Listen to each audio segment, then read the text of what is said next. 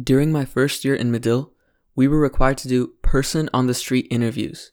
It's when Medill students went around campus asking several people random questions in order to build interview skills. As an introvert, I was very intimidated by this. However, throughout that quarter, not a single NU student denied my silly little interviews.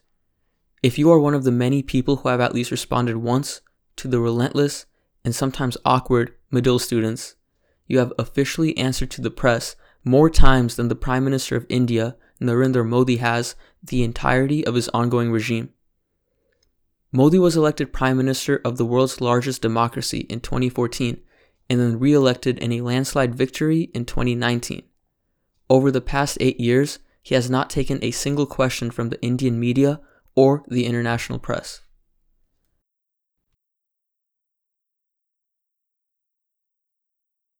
In case you aren't familiar with the leader of the second largest nation in the world, Modi is the head of the Bharatiya Janata Party, BJP, a political arm of the paramilitant Hindu nationalist group Rashtriya Swayamsevak Sangh, RSS. I will use these acronyms moving forward because, as you can hear, the alternative is, well, it's a lot. The BJP and RSS run on Hindutva, a movement working to establish India as a Hindu state. India, while primarily Hindu, is home to a diverse array of religions, including the third largest Muslim population and some of the oldest Christian and Sikh populations. Mahatma Gandhi stated that such diversity necessitated that the Indian government remain secular. Gandhi was assassinated by RSS member Nathuram Godse. Modi's 2014 election was embraced by both the right and the left in the West. Trump and Modi bonded over mutual right-wing nationalist values, while Obama wrote Modi's profile in the Time 100s list. Here's an excerpt. I'm not going to do an Obama impression. When he came to Washington, Narendra and I visited the memorial to Dr. Martin Luther King Jr. We reflected on the teachings of King and Gandhi and how the diversity of backgrounds and faith in our countries is a strength we have to protect.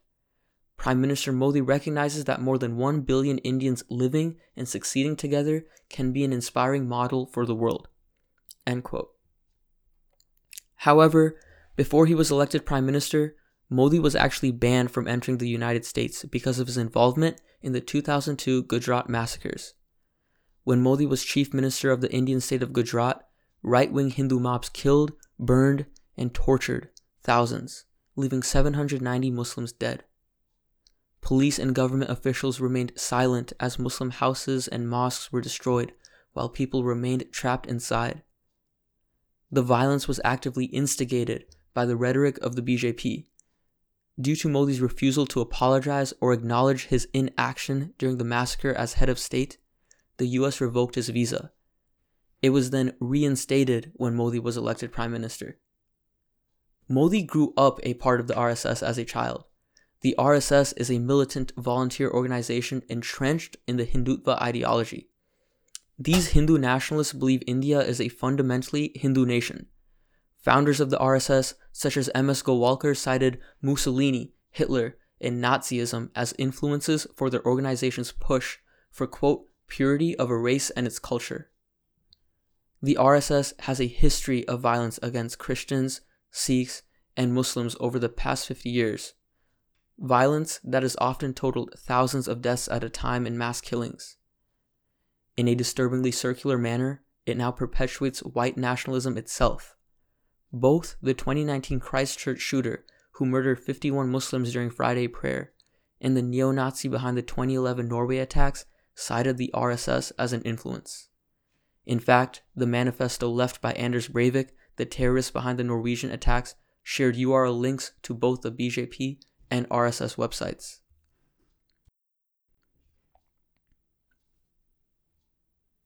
According to a study by India's NDTV network, hateful and divisive language by top politicians in India has increased by 500% since Modi's election.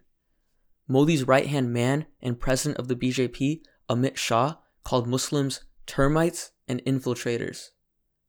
The BJP Union Commissioner Anant Kumar Hegde said, "As long as there is Islam in the world, there will be terrorism. Until we uproot Islam, we can't uproot terrorism."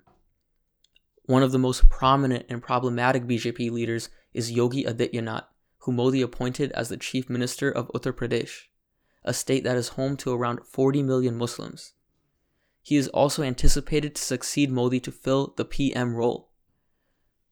For every Hindu that dies, we will kill 100 Muslims, said Adityanath while in office.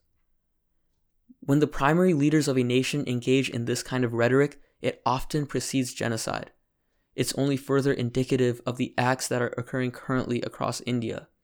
This kind of hateful language has led to global tragedies such as those at Al Noor Mosque, the Linwood Islamic Center in New Zealand, the Oak Creek Gurdwara in Wisconsin, the Tree of Life Synagogue in Pittsburgh, and the Emmanuel African Methodist Episcopal Church in South Carolina. Throughout India, the UN High Commission of Human Rights specifically mentioned increasing harassment and targeting of human rights, in particular those of Muslims and Dalits, the lower caste Hindus. There has been a more than 30% rise in communal violence against minorities in India, according to the government's own Home Ministry data. Cow lynchings became a prominent pattern, whereby right-wing Hindu mobs lynch Muslims and Dalits accused of eating beef or killing cows.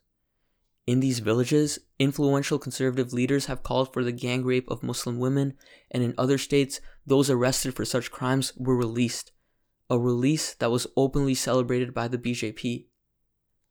During the height of the COVID-19 pandemic, Muslims were denied hospital beds and beaten on the grounds of spreading, quote, Corona Jihad, according to The Guardian. In military-occupied Kashmir, Human Rights Watch, an international non-governmental organization headquartered in New York City, found the Indian military to be responsible for unlawful killings, disappearances, rape, and torture.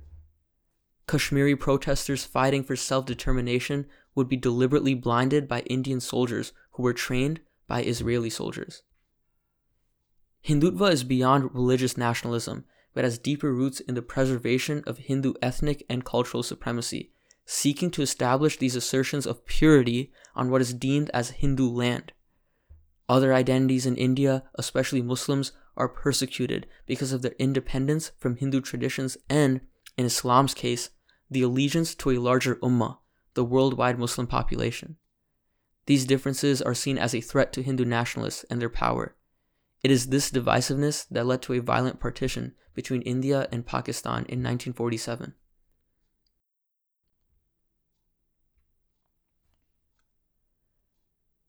One of the most egregious acts by the current Indian government was through a two-part citizenship referendum that swiftly turned hundreds of thousands of poor minorities stateless.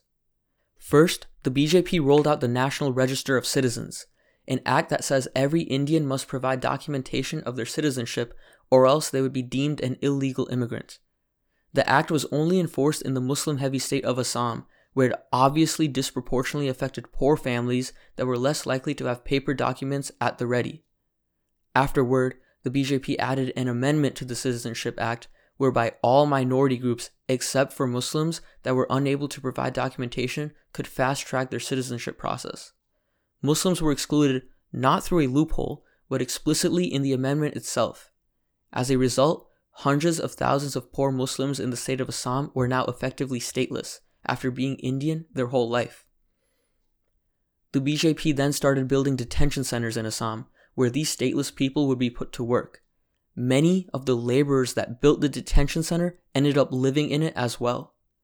Detention centers don't have a good reputation in India. Amidst poor reporting records, Taqir Hussain of Al Jazeera reported that there have been nearly 100 deaths, including suicides by the, quote, inmates. The protests in response to the Citizenship Act have led to at least 26 deaths.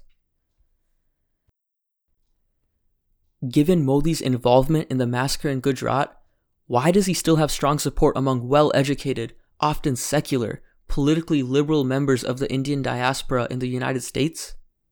In India, dozens of activists and journalists have been arrested for even slightly critical expressions, such as tweets. Israeli-produced spyware Pegasus is used to target dissenting activists and journalists. The democratic principles that India, the US, and the West take so much pride in are made a mockery of. Blatant infringements on free speech are apparent. Blatant violations of human rights are apparent, ethnic cleansing itself is apparent and the Western nations don't bat an eye. Western governments are complicit. You might have heard about the BBC report on Modi's involvement in the Gujarat killings that has been banned from being shown on YouTube and Facebook at the BJP's request. The BJP called the report anti-Indian garbage. Elon Musk, who claims to pride himself on his value for free speech, caved into the demands of the BJP to remove clips or links to the documentary on Twitter, likely because of economic ties to India. Modi's populist rhetoric excites large crowds in a manner similar to that of former President Donald Trump. His push for the private sector's growth in manufacturing favors the Indian elite and builds potential global partnership opportunities. The Quad, which is the US, Australia, Japan, and India, formed as a partnership based on, quote, democracy-based diplomacy that serves to strengthen Indo-Pacific trade in response to China, who the West frames as a threat. However, as the Quad criticizes China on the grounds of human rights abuses, is it not their job to hold each other accountable to the same principles? So who cares? We love Indian culture, right? The tasty Indian food that is catered to campus events, those Bollywood films we watch with our friends, the fun clothing that your South Asian friends wear on special occasions. None of that exists without India's diversity of religion. The contributions of Indian Muslims are especially notable. Despite the numerous contributions of Islam in India, such as the Taj Mahal, Muslims are still seen as foreign. That diversity is critical, and that diversity is at risk. Many of your peers' families back home are at risk. Impartiality is active and violent, especially when it comes from people who have platforms and voices. Institutions like Northwestern and its students have both. We need to start treating India for what it is. Not just a fun Bollywood dancing samosa factory, but the world's largest current example of radical ethno-nationalism. We must recognize that the current regime loves the West and will do anything to fall in its favor. Indian politicians care what the West thinks, so American colleges have the power to shape what the West chooses to pay attention to. When students right here at Northwestern persistently raise their voices about apartheid in South Africa in 1986, it shaped the politics of the university itself, which then shaped America's discourse on the issue. To not talk about India in the same vein we talk about China and Russia is hypocritical. The dehumanizing rhetoric from powerful politicians who compare minorities to termites is reminiscent of the language that preceded the Holocaust. The military occupation and intentional withholding of water and internet access in Kashmir is reminiscent of Palestinians living in an open-air prison in Gaza. The Citizenship Amendment Act is reminiscent of our country's grandfather clause, which utilized systemic disadvantages of African Americans to strip them of basic rights. In Islam, it is stressed that Muslims are one body, and when one part of that body is hurt, the whole body is in pain. I can assure you that the pain from what's happening in India is felt in Evanston as well. It is our duty as students to, at the least, learn about the discrimination. Then we can empathize. Once we have knowledge and empathy about what's happening, we can utilize our platforms at this institution to truly mobilize change. For right now, I'm just asking you to learn. For right now, I ask you to care.